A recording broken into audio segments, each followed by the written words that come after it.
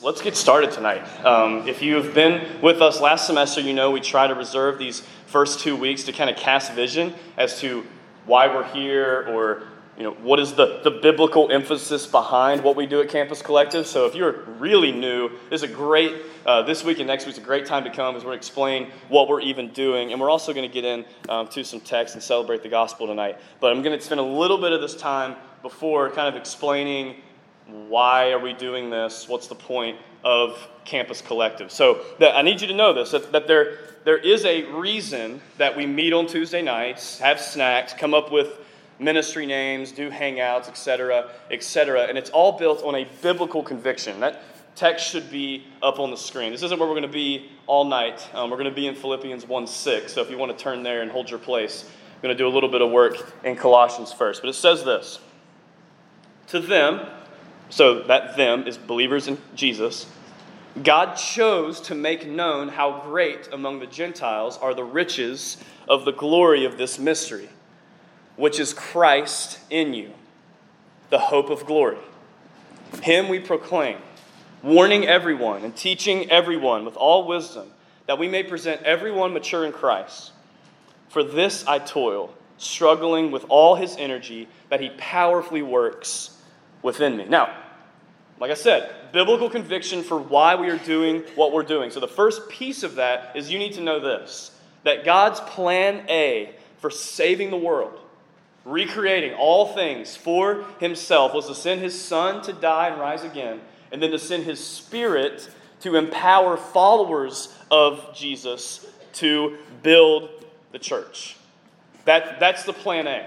That through Jesus-following groups, these things called local churches, led by elders celebrating the gospel, that was God's plan A to see people come to know him and for his glory to spread all over the world.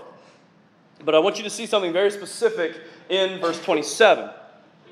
He says, make known to the Gentiles the riches of the glory of this mystery, and here's the mystery, which is Christ in you, the hope of glory. Now, there's a distinction here, because all of us would agree and amen if we said that Jesus Christ is the hope of glory, right? You're like, yeah, Jesus is the hope, we get that. And that's obviously true. But if you see here, as Paul writes to a local church, talking about believers, he says that this mystery, this hope that the world needs, this hope of glory, is actually that Christ is in his people. The distinction, Christ in us. And the context here shows us that the you, or the in you, the people that he's talking about, is the church.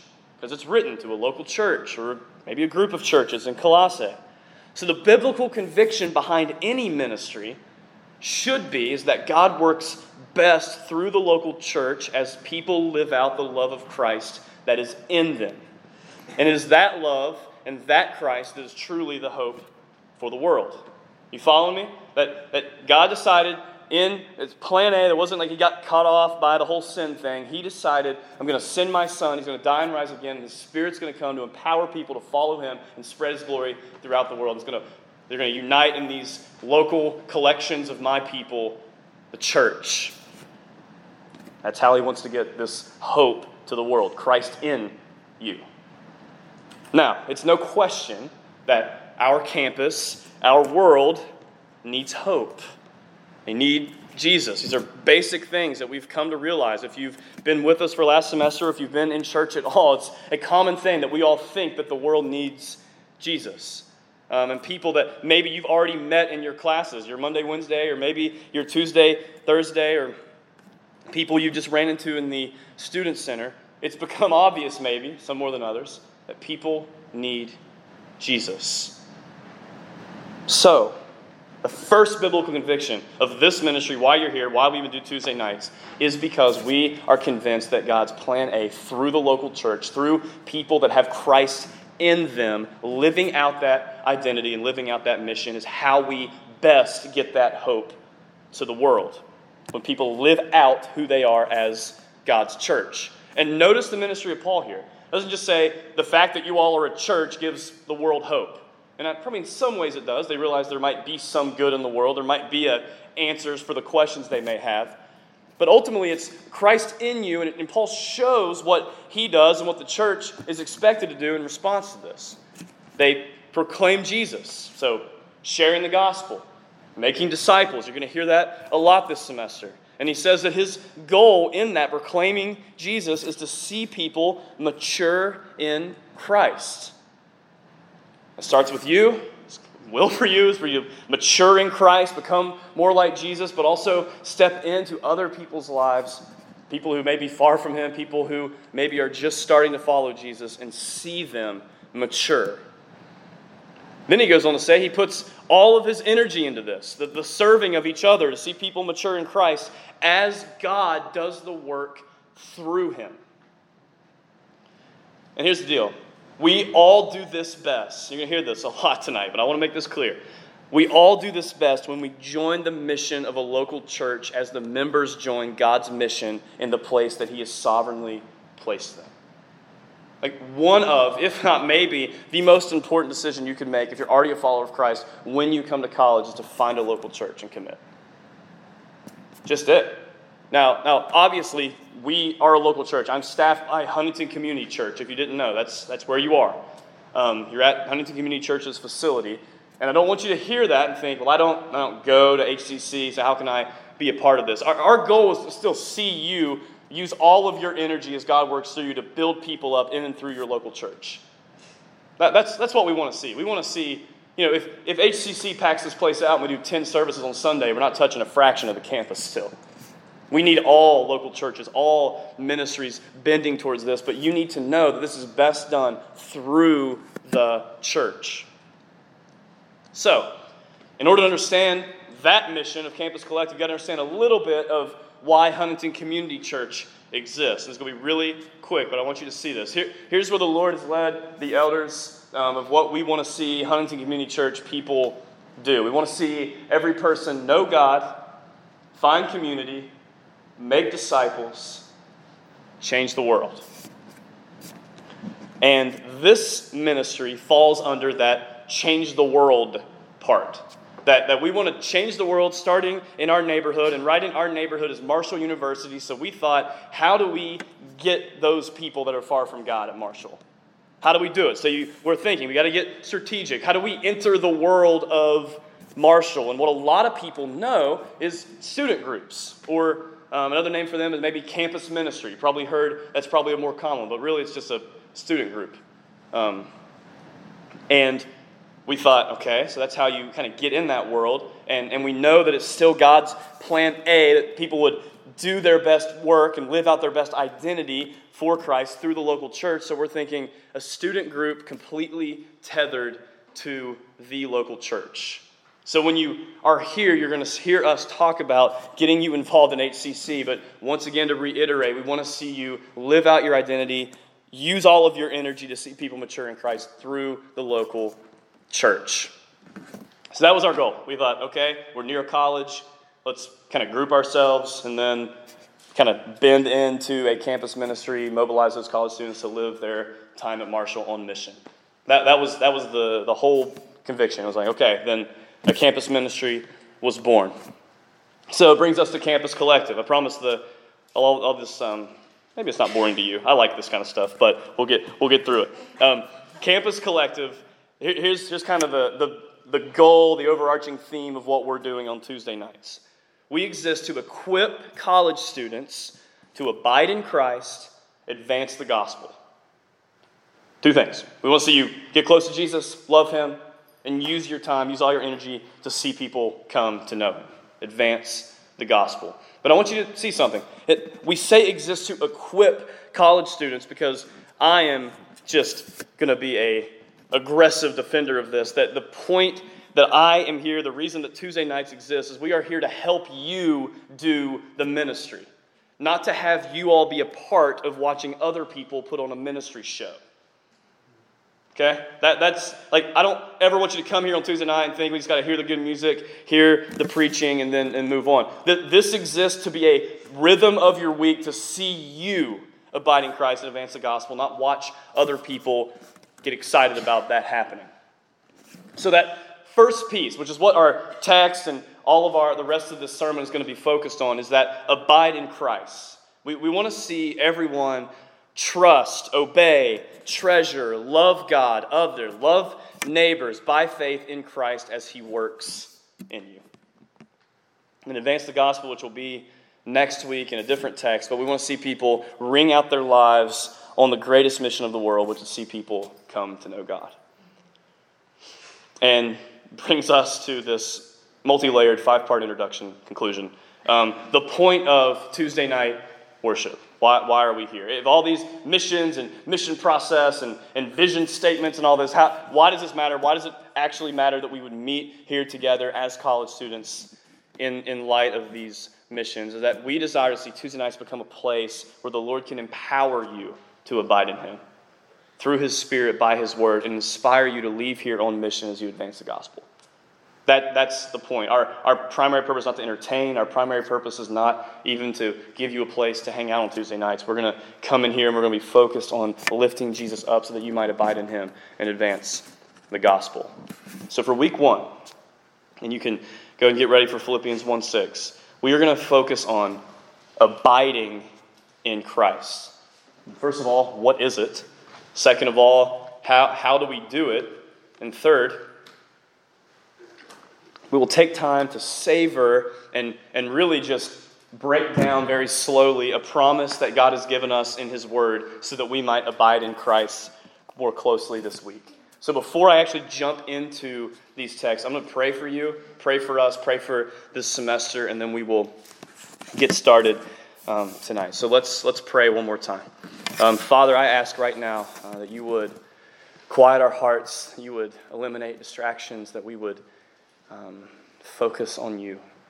Lord, this stuff doesn't happen because of willpower or good time management skills or teamwork. This happens because you've decided to move powerfully through your word.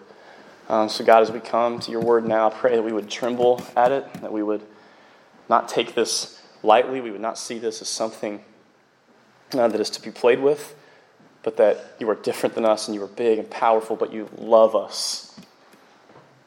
So God, convict, teach us to be more like Jesus as we learn to abide in Him. It's in His name we pray. Amen. Okay, so to address what is abiding in Christ, we've got to go to John 15 first before we look at Philippians 1:6. And John 15, and really, if we had time, the whole chapter of John 15 is really a worthy read if you want to learn how to abide in Jesus. But I'm going to focus on just verses 9 through 11 to ask this question: what is abiding in Christ? So John 15, let me read this to you. As the Father has loved me, this is Jesus talking, so have I loved you. Abide in my love. If you keep my commandments, you will abide in my love, just as I have kept my Father's commandments and abide in His love. These things I have spoken to you, that my joy, so Jesus' joy, may be in you, and that your joy may be full.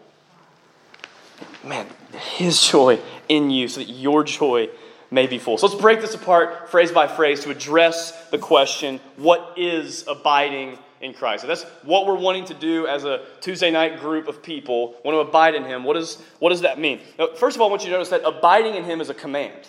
Okay, it's not like a good suggestion for your spiritual well-being. It is a command where He says, abide in my love. But the first part about this command, though, is I want you to see it's surrounded by love. He says, as the Father has loved me, so as God the Father loves His own Son, so Jesus has loved His people. And then He says, abide in my love. So the love that God the Father has for God the Son, Jesus, surrounding this incredible command that we are to abide. Now notice it's not just abide. There's a target there. We are commanded to abide in the love of God. Now, that's all fine and good, right? If we're like, okay, I understand that God is loving. I'm supposed to love Him with my life. And it kind of seems to float off into abstract a little bit, at least for me. I'm like, okay, I know God is love, and I know that there's a loving God, and I love God, and other people love God, and He loves the world. But what does that look like, boots on the ground, when you get gritty about it? How do we live this out? What does it look like? And he tells us that if you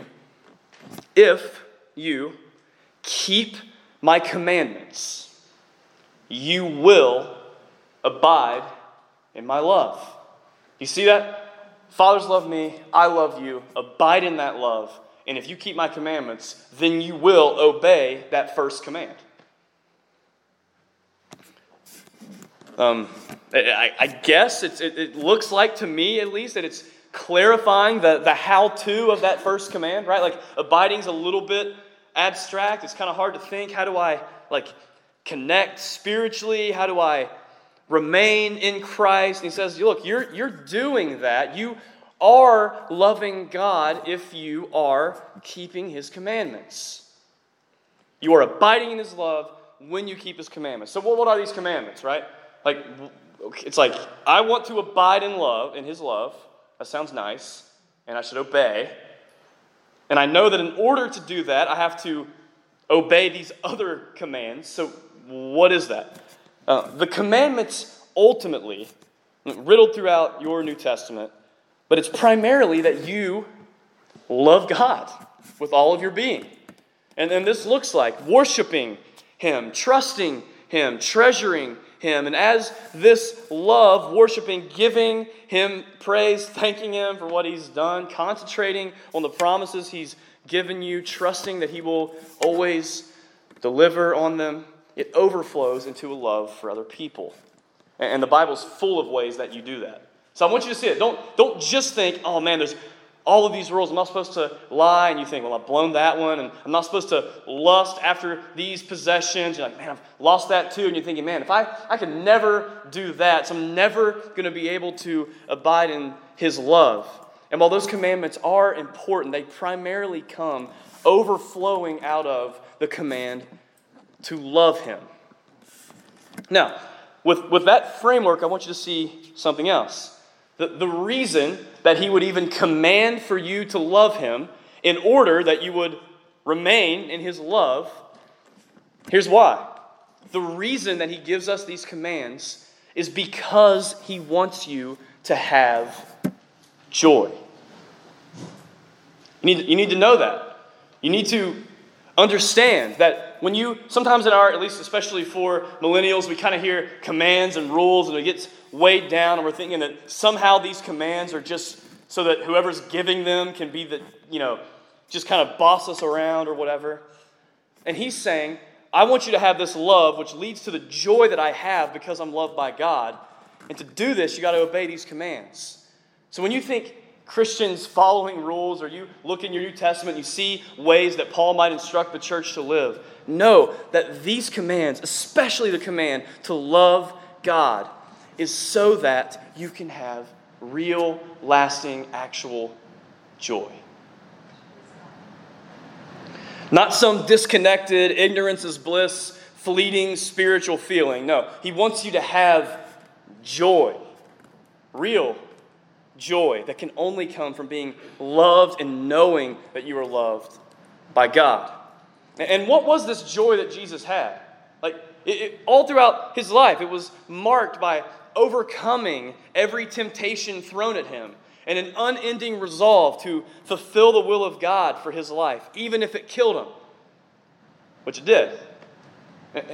Do you want that? Believers especially right now. Is that something, I would think you would want to have a life marked with joy that would overthrow every temptation in your life and would give you a die-hard resolve to fulfill His will. And He's saying that type of joy, that type of loving, invincible joy that can only be from God, you can have it if you love me. And this is not just something He's kind of holding over us, like if you just can get all these things right and finally get to it. No, He's saying, I want you to have this. Please don't turn me off.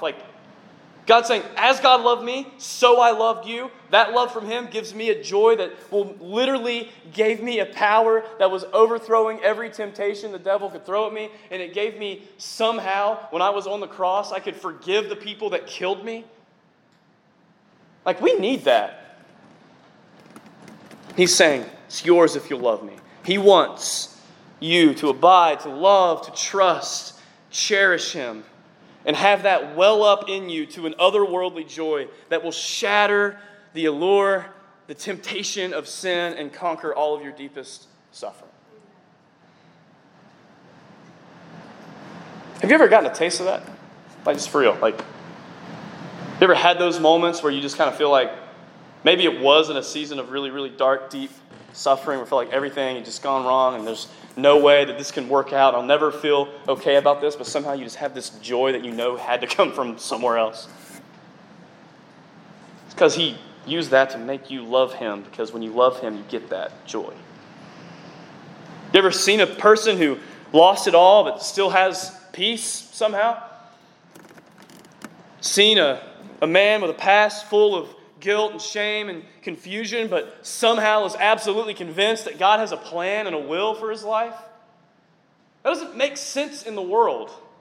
That somebody with a broken, like disgusting, shameful past would somehow be able to be used for some big purpose.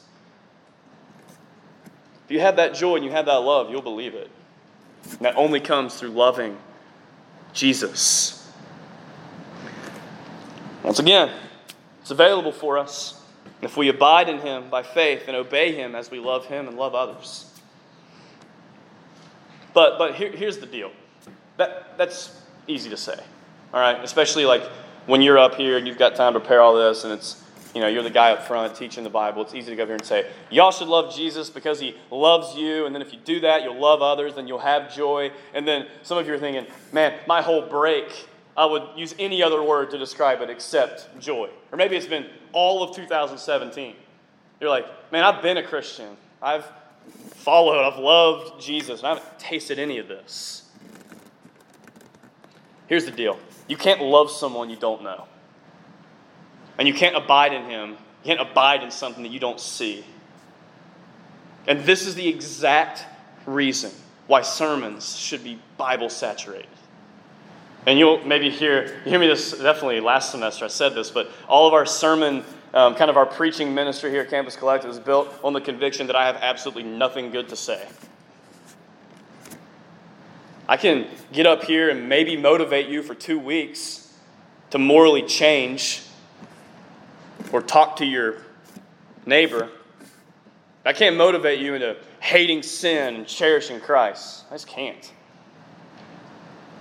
You have to see it by faith, to want it. And God knew this about us and gave us His word so that we might know Him. Now, two of the major ways that God, at least in my experience and according to David Powlison in his latest book, says that two of the major ways that He meets your soul in the Word, first one is by commands, telling you things to do. The other one is by promises. Now, commands we have seen, we know that they are good because they reveal God's standard. And if you're a reborn Christian, you're a person who follows Jesus, you should read those commands. And, maybe initially you're kind of like, that sounds hard, but it shouldn't necessarily repulse you. You should see those good commands and think, I want to bend my will towards that. So commands are good. They'll conform us to the image of Christ. But listen, without a love for Jesus, you can obey commands all the way to hell. You need to know that. I fell for this. Whole life, growing up, Christian home, thinking that kind of doing the right things and making sure I hide all the times I didn't do the right things. That somehow meant I loved Jesus. That's why it's so important. We say, primarily, what He wants from you is to love Him. And that overflows into all sorts of other commands that prove that you love God by loving other people. So if commands show you His will, the promises are important because we know that just obeying commands won't save us, won't give you that joy. If commands are to show you his will, promises are meant to show you his heart. And you need a healthy dose of both of those, which is why they're all throughout your Bible. But in my own experience, it is the promises that cause my heart to move toward God. Because it's really cool. It's a lot of times when God kind of tells you something about himself, especially in those promises, it has nothing to do with you. I mean, I just kind of bank on that. Like, it's not like I will be good to you if you are good to me and do things for me. No, God's like, I'm good, and if I love you, I'm good for you. So commands, convict, and inspire. But I need convinced all over again. Man, all break. You would have thought that I had multiple personalities this break. Like, going into the end of Campus Collective's first semester, I'm like, man, I love the Lord, and it's amazing, and now I'm going to Florida, and the Lord's going to be even better there because it's high 75 all through Christmas. And I'm going in, and somehow my heart got cold. I was doing all the right things. Reading, praying, loving my wife, being nice to my in-laws. But in some way, I've forgotten who God was. Commands, convict, and inspire. But I need to know that God is faithful to his promises so that I can love him. So let's look at one promise tonight before I always say before the band comes. It's two of us. We're going to look at a promise tonight in Philippians 1:6 that I pray that you would not turn off. Because listen, you've heard this before. And you probably heard a lot of things that you continue to disobey. So tonight, let's press in for one verse and see what might happen if 40 or 50 of you decide this is the semester that I give it all I've got to abide and love Jesus and beg him to overflow that into mission on Marshall's campus. So let me just read this to you. Philippians 1:6. And I am sure of this, that he who began a good work in you will bring it to completion at the day of Jesus Christ. Keep in mind, just like those commands were for your joy, also this promise is for your joy. I want you to be a bunch of people that own this. Like, own Philippians 1:6. Know that sin and suffering are your two biggest enemies of your faith, of your love, and of your joy in God this semester. Like, ultimately the enemy, Satan, but he's pretty much going to boil down to you're either going to sin or you're going to suffer. And both of those are going to do their work to get you to not love Jesus and to get you to not trust him. And both of these things can completely mess you up in your pursuit to believe this promise. So let's work through it. First phrase, Paul says this, and I am sure of this. First, remember, I is Paul, okay? And this promise just explodes off the page when you realize that Paul used to be a Christian murdering religious zealot. Like, he hated the church. And now he's saying somehow he have the audacity to say that God will begin and complete a good work in him. You better believe he remembered his past all throughout his ministry. But he's saying, no, I'm sure. But Paul, you killed people who love God. Yeah, I know. I'm sure of this. Writing this with complete confidence. So, let that alone soften your hearts tonight. Are you experiencing crippling agony over the same sin over and over again? How many times you said, God, I'll never do this, and then the next night you do that thing. There's a spiritual reality in this world that you can absolutely be sure of. Paul was, most likely, worse past than you. It's an anchor. Set your spiritual feet on. Or, on the other flip side of this, if you're experiencing suffering right now that you couldn't even begin to explain the depths of depression, anxiety, or what this person did to you, or how this past event has affected you. This is something so sure that all of the pain of suffering can be put in the light of eternity. It's a promise. And so even if your sin is just low-laying anxiety, or if your suffering is just the stress of a new semester, doesn't it just kind of thrill your soul to know there's something that's sure out there? Paul is sure. Now, granted, all the verses in the Bible, you could say that you can be sure of it. But God saw fit in this certain promise to give us this qualifier that Paul, with all of his past, all that had happened, he says, listen, I'm sure of this. Here's what he's sure of. That he who began. So this starts this promise. Let's dig in. So if I was Paul, he is God. And he says, he who began. Personal, real God. It's not an abstract force of religious thinking. He's sure that God, this God that rescued a Christian murdering person, saying, I'm sure that he who began, a God who is personally interested in saving us, he's at the start of all of it. He controlled all of the exact circumstances to get you to where you are right now. He's controlling all the affairs of every world power while working in the person who would eventually share the gospel with you. God began all of it. No amount of sin that you have done or are doing can stop this love, because if God decided to begin this in you, you don't think he knew that it would get messy and ugly? He knew. He didn't look upon you and say, that person's really cleaned up their act pretty well. I think I'll start a good work in that person. Of course he knew it was messy. That's why he gave us this promise. People who nail all of their Christian life morally don't need to be reminded that God's going to finish the work. Do you think you do?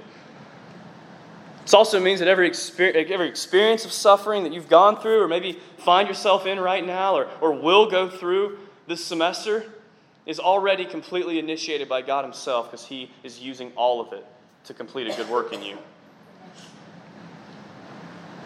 Don't just believe this in your brain. Live like it's true. So what is this good work? Saving you and continuing to make you more like Jesus. So don't hear this promise and think, that good work began when I made the decision to follow Christ. Please remember, he started this. By grace, through faith that he gave you, you saw your desperate need for salvation and saw Jesus as the substitute, died in your place, and rose again to secure this for you. This is the unbelievable work that he started for us. And your salvation in the past was completely dependent on the Lord's work. Know that. Even if you're kind of doing okay, know that you are going to go through something in life that will make you wonder if God is working. And Paul is sure, and you can be, that he who began a good work, personally began, next part of the promise, will bring it to completion. The completing of that work is as sure as the one who started it. He will bring it to completion. And the completion of this work, take it to your grave and after you die, will ultimately be you in front of God without any sin, suffering, or shame anymore. And all things in this semester and in your world are being bent and shaped by God to fulfill this promise in your life. That one day you'll stand in front of him, no sin, no shame, completely his. Until then, though, you're not there yet. Until then, God will continue to be the initiator of all things good and hard so that you become more like him until you meet him. Be sure of it. And here's where when this completion happens. We've already gone over this a little bit, but let's finish the verse. At the day of Jesus Christ. It's the day when everything stops and all the ministries are over. And all the pastors will stop preaching their sermons. The day of Jesus Christ when all things are put under his feet and all the saved people will be with him and will be free to enjoy his joy because they've been somehow in some miraculous, unbelievable way, sin will be removed from our bodies, and that means we'll obey perfectly, which means we'll have full joy. This promise will change everything for you this semester. God saved you for his own glory, out of his own joy, so that you would have joy in glorifying him. He's in complete control of everything so that you can be sure He will do everything necessary to make you believe this promise and to fulfill it. So what kind of person believes this promise? What's that look like? If you'll truly grasp this and own it in Christ, we'll be a type of people who quickly repent of sin. And listen, maybe tonight God's worked all of this and brought us here so that you would be exposed right now. That you need to hear that you have sin in your life that you need to repent of. Whatever sin you're hiding is robbing your joy, and come into His. Or if we will truly grasp this promise, we will be people who are aggressively loving and kind to our brothers and sisters. Like, imagine walking in this mission for another semester surrounded by people who are convinced that God will finish the work in them. Like, imagine that joy. You come in here every week, 50 people convinced that God started a work in them and that He's doing it all for their joy. It's a fun place to be.